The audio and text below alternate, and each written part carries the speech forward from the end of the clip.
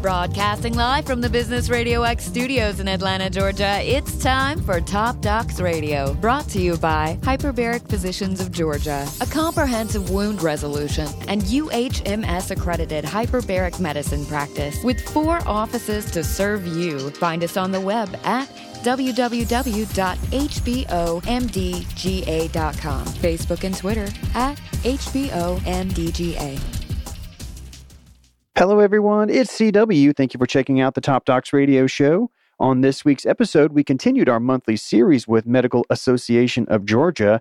We focused the conversation on legal issues around commercial insurance reimbursement for physicians. Former insurance commissioner for the state of Georgia, attorney, and expert on the subject, John Oxendine, joined me in the studio to talk about some important things physicians need to know about relating to commercial insurance reimbursement. There are laws that lay out requirements for timeliness of payment and or communications regarding submitted claims that must be adhered to by insurance companies that are really important for doctors to understand. Additionally, there are rules around documentation of assignment of representation that can be the difference between losing 5 or 6 figures to insurance company clawback or being able to deny those requests for return of payment for previously delivered care.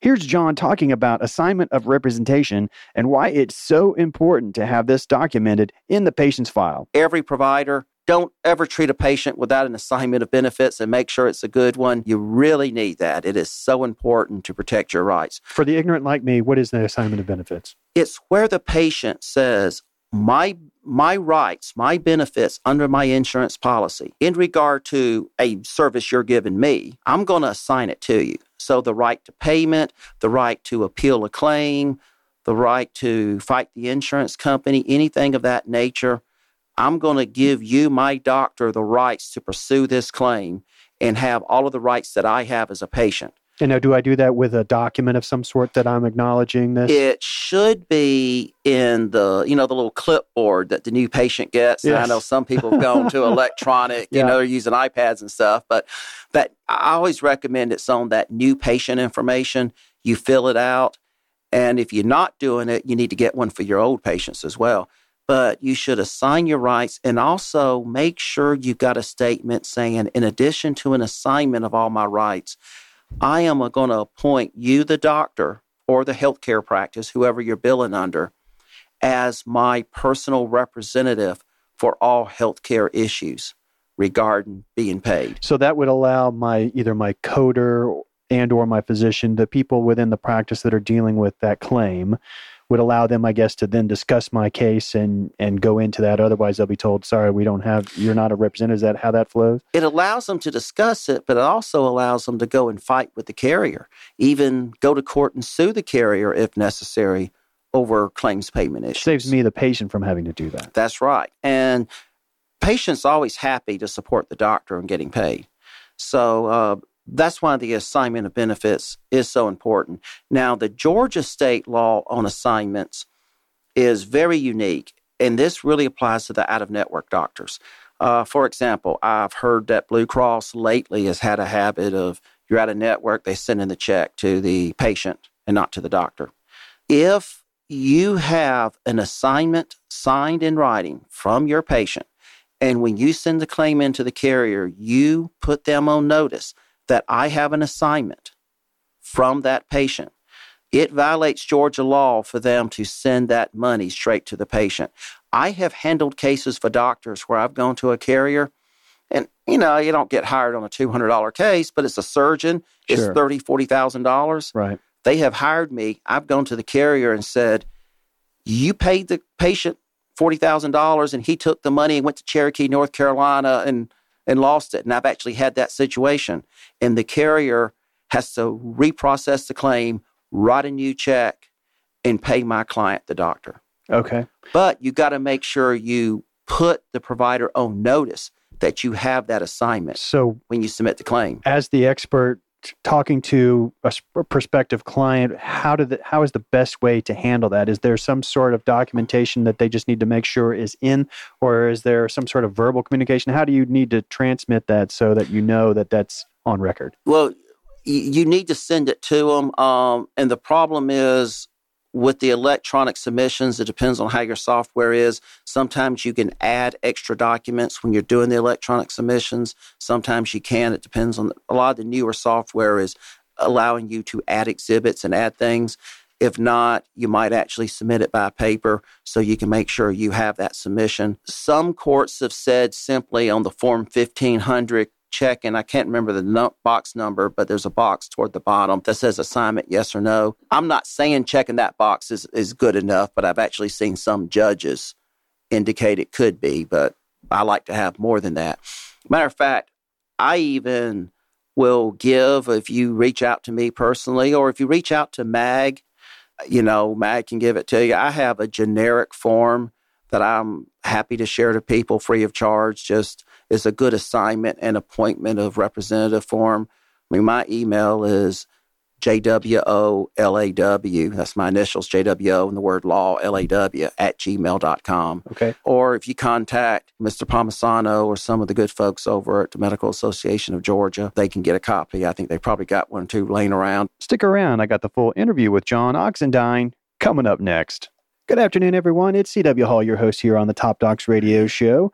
It's already time again for our monthly series with Medical Association of Georgia. We've been doing that since, I think, last summer.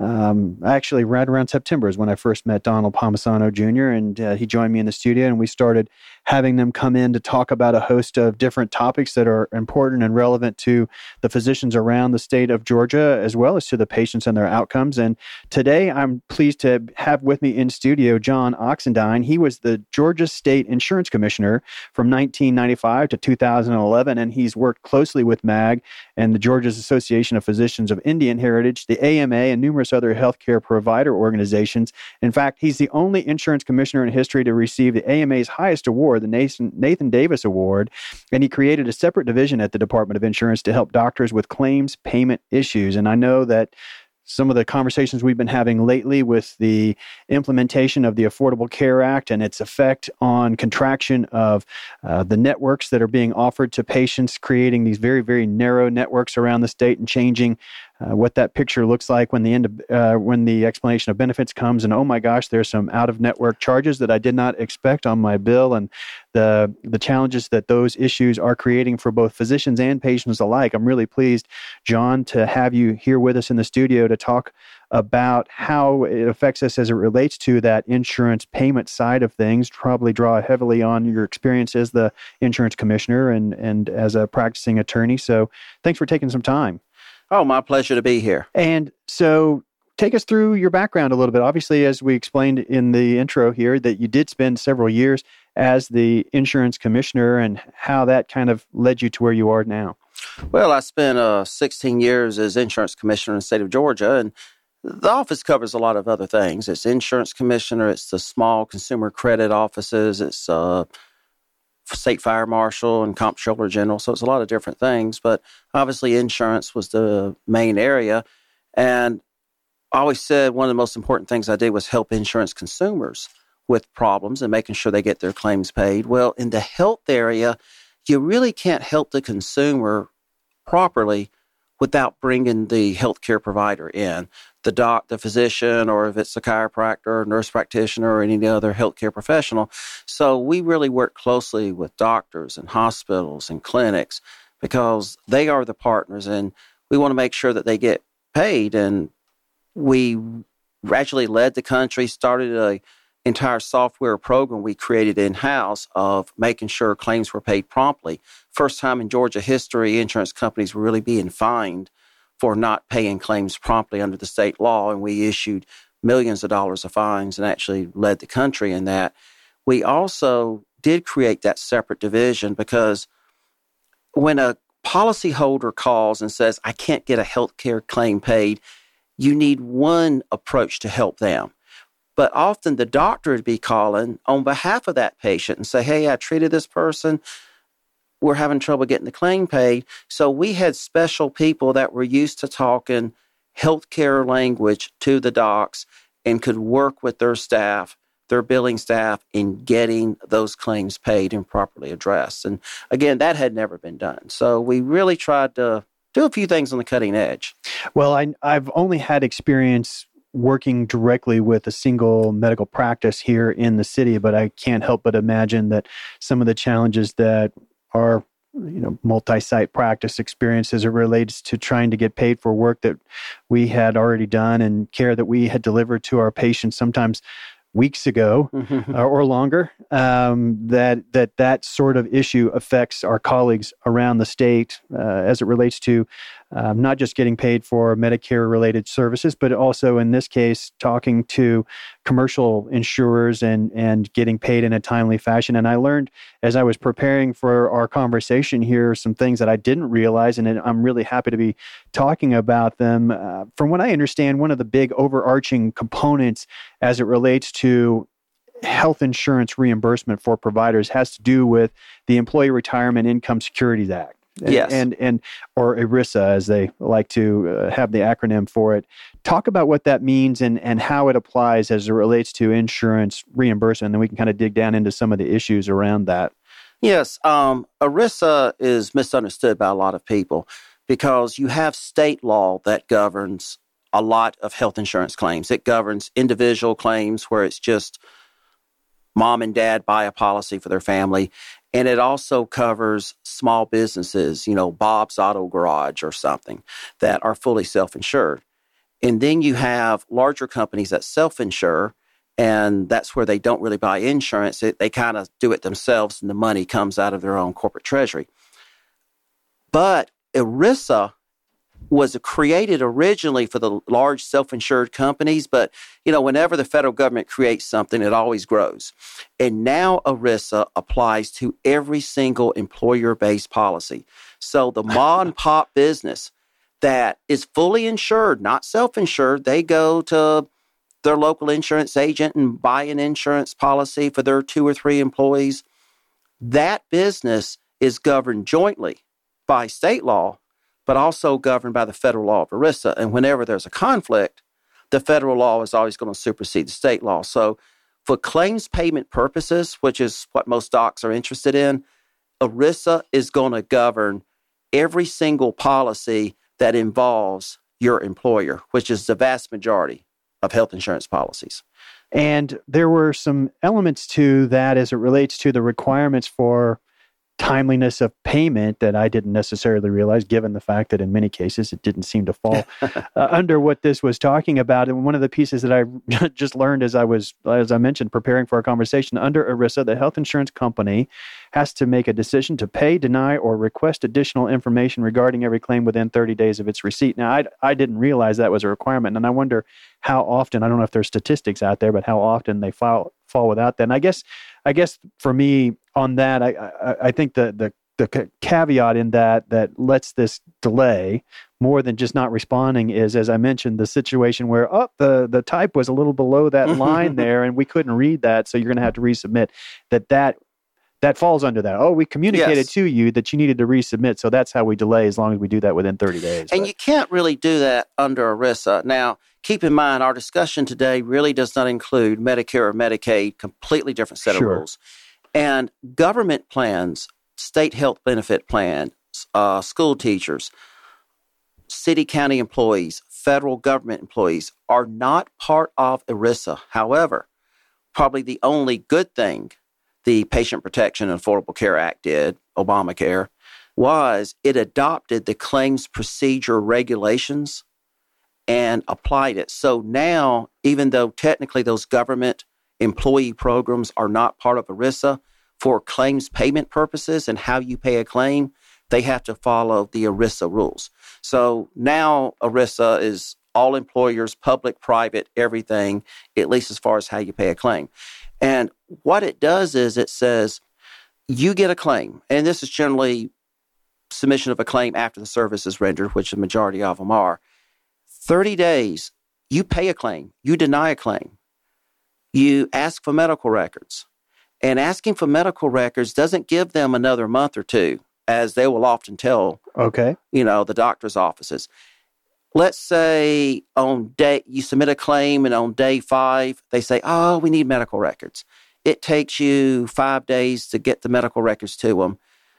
All that did was a timeout. It just stopped the clock. So if they waited on the medical records for 5 days, they only get 35 days to make a decision. So it doesn't give them another month, doesn't give them a big window. It's only the number of days that they were waiting on the doctor to get the medical records in.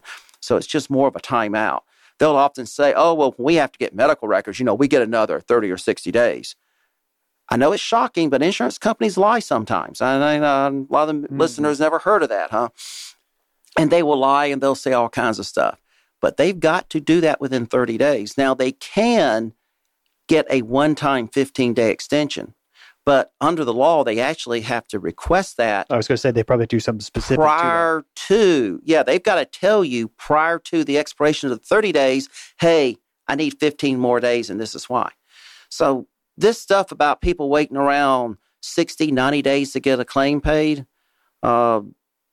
that's clear violation of the law if it's in any type of employer-based policy, private or government employer. I think that in our experience, it seemed to be more of that situation that I explained to you, where we send it, they acknowledge they got it, but we got to kick it back because of this or that. And it could be the most trivial of things that when you see it, it's like, really?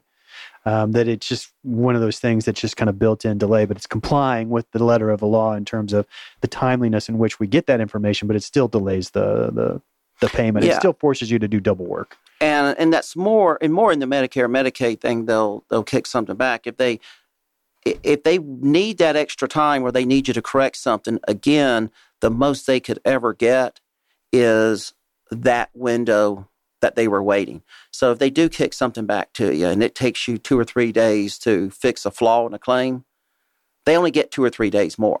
They're not buying themselves an extra month. Mm-hmm. And one of the things I know you were responsible for, the passage of Georgia's assignment law. Talk about how that impacts this situation. Yes. Georgia has a very, very, one of the strongest laws in the entire country, and it's something I work very closely with the Medical Association of Georgia on, and the AMA. And what it basically says is, if you're an out-of-network provider, and you get an assignment of benefits from your patient. And by the way, every provider, don't ever treat a patient without an assignment of benefits and make sure it's a good one. You really need that. It is so important to protect your rights. For the ignorant like me, what is the assignment of benefits? It's where the patient says, my rights, my benefits under my insurance policy, in regard to a service you're giving me, I'm going to assign it to you. So the right to payment, the right to appeal a claim, the right to fight the insurance company, anything of that nature, I'm going to give you, my doctor, the rights to pursue this claim and have all of the rights that I have as a patient. And now, do I do that with a document of some sort that I'm acknowledging this? It should be in the little clipboard that the new patient gets. Yes. And I know some people have gone to electronic, they're using iPads and stuff, but I always recommend it's on that new patient information. You fill it out. And if you're not doing it, you need to get one for your old patients as well. But you should assign your rights and also make sure you've got a statement saying, in addition to an assignment of all my rights, I am going to appoint you, the doctor, or the healthcare practice, whoever you're billing under, as my personal representative for all healthcare issues regarding being paid. So that would allow either my coder and or my physician, the people within the practice that are dealing with that claim, would allow them, I guess, to then discuss my case and go into that. Otherwise, they'll be told, sorry, you're not a representative. Is that how that flows? It allows them to discuss it, but it also allows them to go and fight with the carrier, even go to court and sue the carrier if necessary over claims payment issues. Saves me, the patient, from having to do that. That's right. And patients are always happy to support the doctor in getting paid. So that's why the assignment of benefits is so important. Now, the Georgia state law on assignments is very unique, and this really applies to the out-of-network doctors. For example, I've heard that Blue Cross lately has had a habit of, you're out of network, they send in the check to the patient and not to the doctor. If you have an assignment signed in writing from your patient, and when you send the claim into the carrier, you put them on notice that I have an assignment from that patient, it violates Georgia law for them to send that money straight to the patient. I have handled cases for doctors where I've gone to a carrier and, you don't get hired on a $200 case, but it's a surgeon. It's Sure. $30,000, $40,000. Right. They have hired me. I've gone to the carrier and said, you paid the patient $40,000 and he took the money and went to Cherokee, North Carolina and lost it. And I've actually had that situation. And the carrier has to reprocess the claim, write a new check, and pay my client, the doctor. Okay. But you got to make sure you put the provider on notice that you have that assignment So when you submit the claim. as the expert talking to a prospective client, how is the best way to handle that? Is there some sort of documentation that they just need to make sure is in, or is there some sort of verbal communication? How do you need to transmit that so that you know that that's on record? Well, you need to send it to them. And the problem is with the electronic submissions, it depends on how your software is. Sometimes you can add extra documents when you're doing the electronic submissions. Sometimes you can. It depends on a lot of the newer software is allowing you to add exhibits and add things. If not, you might actually submit it by paper so you can make sure you have that submission. Some courts have said simply on the Form 1500 check, and I can't remember the box number, but there's a box toward the bottom that says assignment, yes or no. I'm not saying checking that box is good enough, but I've actually seen some judges indicate it could be, but I like to have more than that. Matter of fact, I even will give, if you reach out to me personally, or if you reach out to MAG, MAG can give it to you. I have a generic form that I'm happy to share to people free of charge. Just is a good assignment and appointment of representative form. I mean, my email is JWOLAW, that's my initials, JWO, and the word law, LAW, @gmail.com. Okay. Or if you contact Mr. Palmisano or some of the good folks over at the Medical Association of Georgia, they can get a copy. I think they probably got one or two laying around. If not, they'll find a way to get it to you. And so this would be basically what we want to have is one of the 30 pieces of paper I have to fill out on my clipboard while I'm sitting in the waiting room. Okay. Well, and the reason is so many of the rights, especially under the federal law ERISA, when I talk about how claims are paid, that federal law dictates how you pay a claim, but the rights don't belong to the doctor. The rights belong to the patient. And that 30-day requirement and all of that is a right that the patient has. So that piece of paper, the patient is given his rights to the doctor. So for that purpose, legally, the doctor is in the shoes of the patient. And now the doctor will have all of those rights under the federal law ERISA. If you don't have that paper, then the rights only belong to the patient and not to the doctor.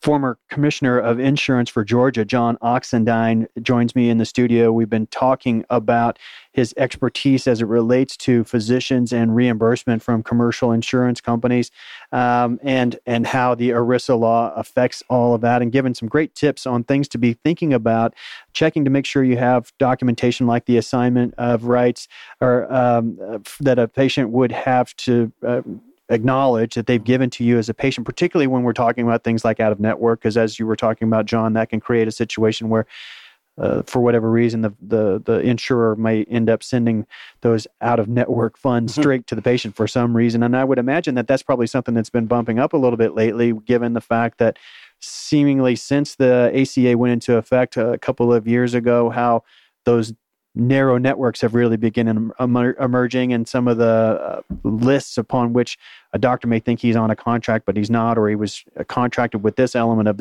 this company, but not the one that this particular patient came from. So I would imagine a lot of out-of-network charges are starting to kind of be in play nowadays, because it's been a topic we've talked about a number of times here lately. Yeah, it's a lot of the rules have changed in what is in network and what is out. Even where some carriers are taking certain mid-level professionals. I know one carrier has said, well, surgical assistants, we're not going to have any of them in network. Well, I mean, so we got the surgeon in network, and most surgeons need a surgical assistant. I mean, I'm a lawyer, not a doctor, but it sounds like something important to have there in the room. But they don't want to have the surgical assistant in network, so the surgical assistant's trying to do stuff. I mean, and it just really gets complicated. And so when you're looking at this, it's not just the physician. There are so many of the mid-level providers that are, physicians can't do a lot of what they do without the other healthcare professionals with them. And it's a matter of, are they in network too, or how is their billing being done? Something that we see, I think, a lot nowadays, it's probably going to increase as well, both in Medicare as well as in commercial insurance, is the fact that the payer can come back and request an audit of charts. Obviously, like I say, we see that a whole lot in Medicare as they've been trying to rein in prospective fraud and quite frankly, a good measure of real fraud in the Medicare payment space. But the same kind of thing can happen if I'm contracted with a third-party commercial insurer. They can also request an audit. And talk about how that plays for a physician, things they need to know. And then obviously, I would imagine that if I'm out of network, that might complicate things in some form or fashion as well. Yes, this is really a development that has occurred more after the passage of the Affordable Care Act, Obamacare, as a lot of people call it. Prior to that, insurance companies, whenever they needed money, they pretty well just jacked up their rates. And they're still good at jacking up their rates. I got my renewal notice not long ago. You didn't save $2,500? Oh. Gee, I didn't. I guess when the president was talking about that, I just wasn't included. But now they've got more people looking at their rates. So the health insurance companies, they're publicly traded, most of them. They've got to keep their profits high. They're looking for other ways to get money. Well, you get some from the consumer. You need someone else to squeeze. You got a doctor on every street corner, perfect people to squeeze. So what they've done, they took people who really used to be fraud investigators and either retrained them or replaced them and brought in auditors. And now they're going around, they're running algorithms to say, oh, well, this procedure is being charged a lot. This test, this procedure, this CPT code. And they're looking for patterns. And they're never going after anything that's going to threaten someone's life. They're never going to attack chemotherapy or something where someone's going to die. But they look at a lot of diagnostic stuff. They'll say, oh, well, that test is diagnostic. Well, yeah, but you're a doctor. If you don't run the test to find out what's happening to the patient and you just guess and guess wrong, that's called malpractice, Right. So, you got to do these things. Well, what they'll do is they'll identify something where they're paying a lot of money and they'll do an audit and over the last couple of years, and they'll come back and say, well, that test or procedure you did, we think it was experimental, it was investigational, it really wasn't covered by the policy, and we've paid you about $300,000-$400,000 for that test over the last couple of years. Send us a check, please. Oh, and by the way, if you don't send us a check in the next 30 days, we'll just start, it's called recoupment or clawback. We'll just start. Pleasant terms. I just call it stealing personally, but we're just going to take it out of your future claims. You owe us $400,000 in overpayments, as they would call it. They just say, oh, we overpaid you $400,000. They unilaterally decide that. No court did, no judge did. And they're just going to take money and stop paying your claims until they get their $400,000 back. Totally illegal in regard to the patient under ERISA. It's legal under most state laws around the country. It's legal in Georgia. It's legal under your provider agreement, but it's illegal regarding the patient on ERISA. Go backwards. Remember what we talked about? That assignment and designation form. If that patient has assigned their rights to you under ERISA, then you're not standing just as a doctor. You're standing as the representative of that patient. It's illegal. They can't take the money back. Interesting. So if I have got that piece of documentation, that assignment of rights by the patient, then I'm protected from the clawback or the recoupment measure. Yes. And doctors don't realize it, and most attorneys don't realize it. And most doctors, they have a healthcare attorney. I'm not a healthcare attorney. A healthcare attorney says, what does the state board say? What can you do under state law? And how do I set up a management of my practice and all that? I don't know those things. I know zero about that. I would be incompetent to give you advice on that. But I do know health insurance payments. Well, the doctor will go to their healthcare attorney, and their healthcare attorney will go look up Georgia law or look at the provider agreement that the doctor signed and say, well, it says that you can do that. Okay, I guess we don't have a choice. They're not used to dealing with ERISA. It's not that they're not a good attorney. It's just It's just like medicine. Doctors pick a little area where they know. I know a guy that's one of the greatest podiatrists in the world, but don't go into him for heart trouble. Yeah, he's great on feet, but he's not going to cut open your heart. Right. And most heart surgeons don't know how to cut on the foot. Right. So it's the same way with medicine, and they intimidate the doctors. They scare the doctors. I took a lawyer that worked for a large health insurance company. She was up north in Pennsylvania, and I threatened to turn her into the state bar because she was writing letters to doctors saying, well, this could be fraud and we may have to submit it to the, to the licensing board of your state. Right. And she was scaring the you-know-what out of doctors. And most doctors will probably get that letter and, oh, my God, just sit there and you say I owe $400,000. Well, they'll generally take, if they owe, you supposedly owe $400,000, heck, give them $250,000 and they'll probably take it. And then the doctor thinks he got a deal. Well, the doctor paid $250,000 he didn't have to pay. And she backed off a little bit, at least on my clients, because I said, but they'll threaten fraud. I'll report you to the medical board. It's garbage. They just say that. Doctors are, they want to do good. They're scientists. They're learned people.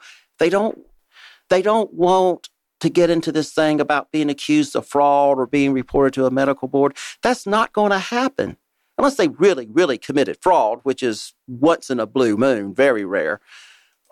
But the insurance companies know if they threaten that, it'll scare the doctor. And someone's scared, they get out their checkbook and they start writing a check. And it's very profitable. It's a good scam. It's what it is. Brings in hundreds and hundreds of millions of dollars. You threaten doctors, tell them to write you a check for a few $100,000, scare them, and it works. If I threaten 20 doctors and 18 of them get scared and write me a check, that's pretty good business model. Now, clearly, as we've elucidated, you're somebody that's very learned in this and very experienced both with your work as a commissioner and then the fact that much of your practice you're working on this very type of case. So you know specific things that you can look for that would potentially thwart this from being legal and being able to be done. But if I'm not either handy to you or if I'm not fortunate enough to link up with you as my expert, are there some questions that I need to ask my legal representation? I would hope that a physician or the practice administration would contact some legal representation before they go stroking a check for 4, 5, 6, 7 figures on a demand like this. But are there some questions that they need to ask to make sure that this legal expert is somebody that really is going to be able to answer this question? Because, obviously a lot hangs in the balance. Well, you need to go to your lawyer and ask them about it and say, don't just look at state law and don't just look at the contract I signed. Look at federal law because federal law will preempt the state law. Federal law will preempt that contract you signed. And ask them, say, well, I understand there's some rights under ERISA that I can have as the representative of my patient. If your lawyer has no idea what you're talking about, then maybe you need to look around or ask the lawyer to get an ERISA expert. A lot of the clients I get, the majority are directly the doctors calling me, but a lot of them are other attorneys. Healthcare attorneys will call me and say, hey, I heard about you, or my client, the doctor, heard about you and asked me to call you.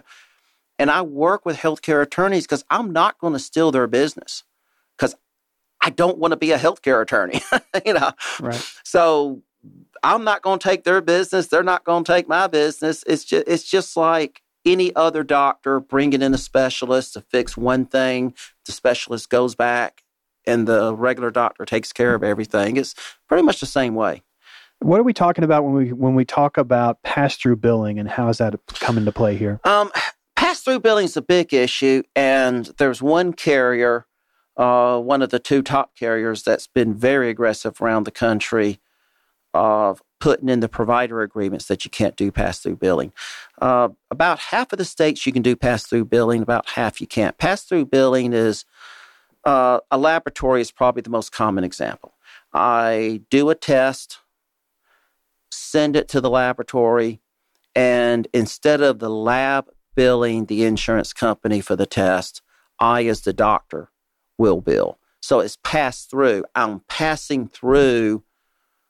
I technically didn't do the test. I took the sample, I ordered it, the lab ran the test, but I will bill the insurance company.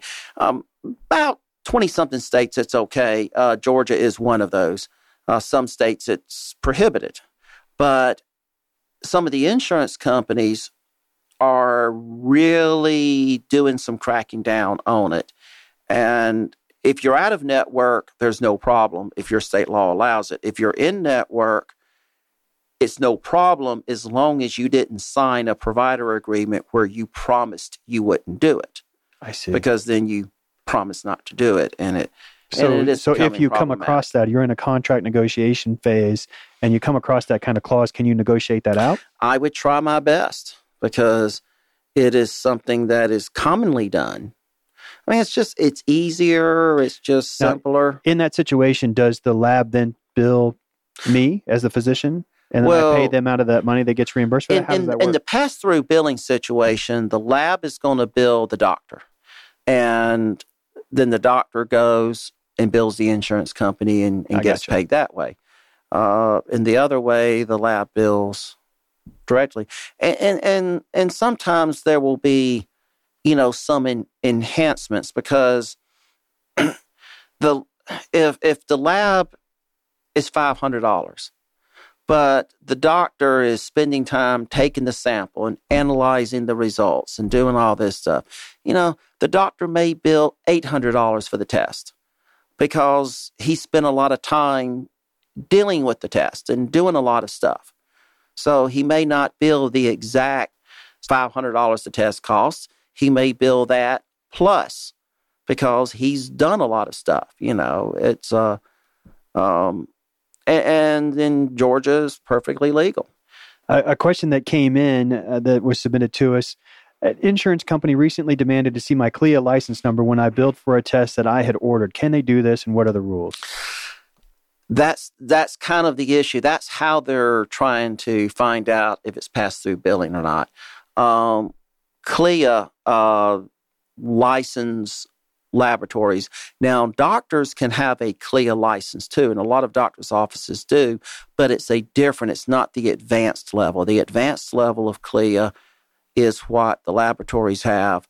The lesser level is what individual doctors' offices will have. And a doctor's office doesn't have to have any type of CLIA license, CLIA certification, but some do. When they ask you that, they're suspecting that you're doing pass-through billing and they're looking for a way not to pay the claim. Or maybe they're doing an audit and they want to go back retroactively and demand money back on a bunch of claims. And we would certainly appreciate questions like that being submitted. And then, of course, MAG members can contact Susan Moore at smoore, Moore, at mag.org for any kind of payment issue questions, in addition to John here, obviously being somebody that is a great expert to go to for information. We've been talking with John Oxdine, former Georgia State Insurance Commissioner for 16 years here in the state, and obviously a practicing attorney that both works with physicians on payer issues as well as acting as a consultant on a number of health insurance payment type issues as well. And something that's been coming up around some of our recent discussions, particularly on our MAG episodes, is dealing with some of the very large mergers that have been proposed here that will affect the landscape of commercial insurance options available to the residents of the state of Georgia. You spent some time as insurance commissioner. Do you care to opine on what we're facing there and where we might be able to go? Yes. What we have is we've really got Aetna in the process of acquiring Cigna, or Anthem, I think, acquiring Cigna, Aetna acquiring Humana. So really what you have is United and Anthem kind of go back and forth as the largest health insurer in the country. I think United might be technically bigger. They're neck and neck. But you've got Anthem, the first or second largest health insurer, buying Humana, which is the fifth. You've got Aetna, which is the third largest, buying Cigna, which is the fourth largest. That is scary. In Georgia, one thing when I was insurance commissioner, I was very proud of the fact that we had great competition. There are only 5 national health insurance companies in the country. Now, you have local or regional health insurance companies, but only 5 big ones. I mean, that's United, Anthem. The Georgia Blue Cross plan is owned by Anthem. Anthem owns about 14 or so Blue Cross plans. They don't own them all, but they own a handful of them. And in Georgia, Blue Cross and Anthem are synonymous. So you got Georgia Blue / Anthem. You got United. You got Aetna. You got Cigna. You got Humana. Those are the 5 big ones. After that, it's just it becomes, they're nice guys. Dabbling into that narrow network space. And to take the 5 companies nationwide, the only 5 that we have that are national, and knock them down to 3. Think about this. Think if you had 5 automobile makers and you knocked them down to only 3 choices. You had 3 computer companies and you knocked it down to only 3. I mean, it's not good for competition. It's not good for the consumer. Now, these have to be approved by 2 different people. They have to be approved by the Justice Department, and the signals from the Obama administration they're going to approve it. I mean, it seems to be pretty well greased. The other is the insurance commissioners, and every state where these companies have a domestic, they're going to have to get approval. Georgia is one of those states where the current commissioner, Ralph Hudgens, is the current insurance commissioner. He has to have a hearing and make a decision if he's going to approve these. If he doesn't approve it, it can't happen. And it can't happen in Georgia. And the same in Florida and others. So it wouldn't take but a handful of large states, Georgia is one of those top 10 states, to say no, the whole deal will go down nationally. If it's a little bitty small state says no, then you can still merge around it and just exclude that state. Right. But you're talking the Georgias, the Floridas, New York, California, Texas. You get into big states, Ohio, 3 or 4 of them could kill the deal nationally. And I'd encourage people in Georgia and across the country to really reach out to their insurance commissioner because it's going to reduce competition. I have insurance with one of these 2 companies. I'll tell you, I have insurance with Humana. They're nice folks. But I don't necessarily want them bought by somebody else because now I can pick between all 5 companies. In the future, I'm only going to have 3 companies I can pick between. I don't like that. There's not very many situations I can think of where that ultimately really fewer choices drives a good situation for the consumer on the other end. And in this case, we've got patients out there buying policies, which will have fewer choices prospectively, and we would have to trust the fact that any kind of efficiencies gained would be passed down to the other end, which I haven't seen a whole lot of retractions in cost and insurance in the last little bit. But then on the other side of that, we also have the physicians that have to provide our care that also have to negotiate a reimbursement contract with these companies. And if I've got 5 I can deal with, well, then it doesn't necessarily kill my practice if I'm not contracted with maybe one of the other players. And that happens sometimes now. But when we start talking about a third of the marketplace, that's a different picture. And the other thing is a lot of folks will say, well, that's America, and if you don't have enough choices, someone else will come out, the free market will work, and someone will form a new insurance company and pick up where there's a need. That happens with a lot of stuff. Major medical health insurance, Warren Buffett might have enough money to go from scratch and create a major medical health insurance company. I don't know that he's going to do it. He wouldn't. Anybody that rich is generally too smart to do it. Right. But no one can just go and do a startup health insurance company. It would take so much money. And then you've got to get the networks. You've got to get a hospital network. You've got to get a laboratory network. You've got to get provider networks with physicians and surgeons and chiropractors and physical therapists. I mean, just think of how hard it is to put together that network. And it's not just a network in Atlanta. It's a network in Atlanta. It's one in Macon. It's one in every community in Georgia, and then every community in North Carolina and Tennessee and Texas and so on. It is just insurmountable that someone's going to form another startup major medical health insurance company and bring competition. It'd be easier to do a startup automobile company, like a Tesla or something, to start competition than to do a startup major medical. Well, I'm hopeful that the folks that listen to us, particularly since we've got, sure, many members for the Medical Association of Georgia that tune in to check out the content every once in a while, it'd be a good time to be getting in touch with our insurance commissioner to share our feelings about this, to weigh in.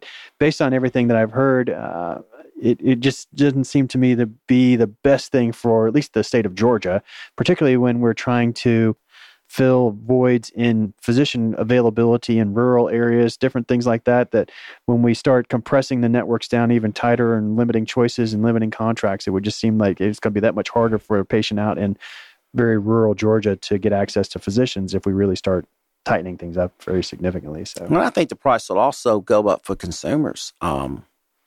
If you have the mergers. I mean, part of it's just me being selfish. I'm a consumer. I buy health insurance. I want to keep my price as low as possible, and I think the price will go up. Now, something I was tickled to have a chance to sit down with you since you've spent some time as the commissioner of insurance in the state. Something that arose for us as a practice, we started at least exploring the topic of concierge medicine, or direct pay medicine, however you want to call it. It's kind of called by both monikers in different places, but where a physician charges a patient basically a monthly fee to be available to them 24/7. They get 24/7 access. They can call, write, text, email, whatever the case may be, 24 hours a day, 7 days a week. And in those cases, the physicians typically take probably a fifth sometimes of the number of patients on board. They may have 500 or 600 patients versus 3,000 to 6,000 patients that they're trying to see in a typical primary care practice. And because of that, they're able to give these patients really high levels of attention and time each time they go there, can really start focusing on a lot of preventive measures. I know a lot of these physicians tend to go down that path, a lot of wellness and a lot of prevention. But something that I was told is that in the state of Georgia, that is considered offering an insurance plan. You care to shed some light on that? That, unless the current commissioner has changed his position or changed the position of the department, I ruled on that when I was commissioner. And the ruling that we did was it was not the business of insurance if it was your personal service. So let's assume, CW, that you're a doctor and you say, for a fee, I will give you my personal services. That would not be insurance. Now, if you said, for a fee, I promise to fix your body whenever it breaks, and if I can't do it, I will get someone else to do it, that's insurance. Because think about what an insurance company's saying. The insurance company's not saying they're personally going to treat your body. They're saying when you get sick, somebody will fix your body, hopefully fix it, but treat your body, and they will pay someone to do it, whether it's a doctor, a hospital, whatever. So that's when you cross the line. If it's me, my personal services from my practice, that's not insurance. So if I'm a doctor and I say, John, for $100, I'll be available for you for this next 30 days. Anytime you need me, I'll do your exams. If you need stitches, you can come in. That won't be any extra charge, or it might be the cost of the kit for extra $10 to pay for the suture kit, whatever the case may be. But basically, any of those services will be covered you come in and I'll provide care for you with very few exceptions. And for example, I spoke with a physician out of Kansas who's been hosted on local radio show, terrestrial radio here, who provides this kind of care. And he's able to, through negotiations with local practices, say orthopedic practice, he negotiated with them so that if his patient needs an x-ray, then he can send them over to their office and they'll do the x-ray for like $10. It's ridiculously low cost that they're able to negotiate. And the same kind of thing with pharmacy distributors where particular medications that if I go to your typical prescription route, it costs several times what he's able to get these very large bulk quantities of medications for, and he just passes that to the patients for pennies, basically. Yeah.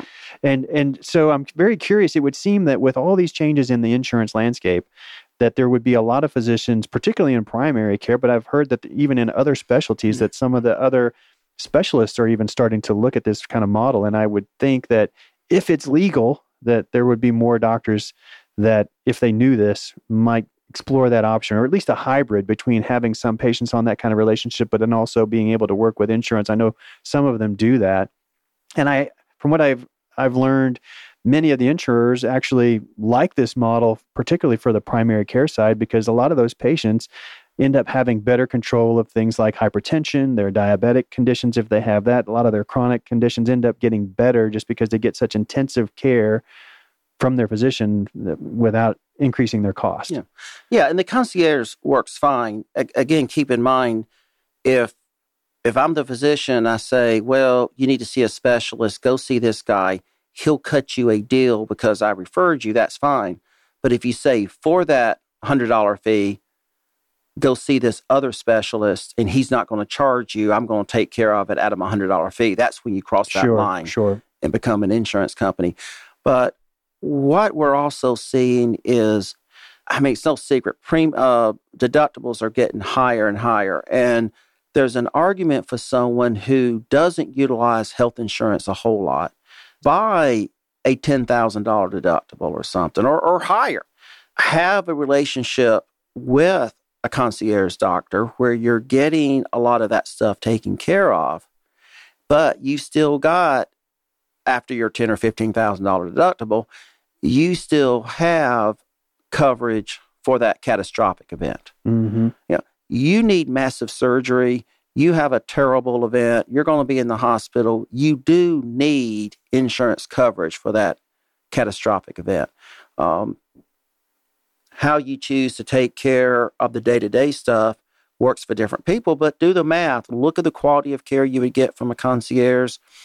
Look at the numbers and decide if that's what I need most of the time. I may pay for that out of my pocket and keep the insurance company just for the unexpected. And that's not so unremarkable. Think of your car. You buy a car. The car insurance is for the unexpected catastrophic event, an accident. You buy tires. You rotate tires. You do an oil change. You do a tune-up. No one would ever expect car insurance to cover that stuff. That's the routine part of maintaining a car. Arguably, the routine part of maintaining a body should just be stuff that you pay for, and the insurance is that collision that you have that's totally unexpected. Same with your house. You do maintenance in your house all the time. Fire comes, tornado comes, knocks out your house.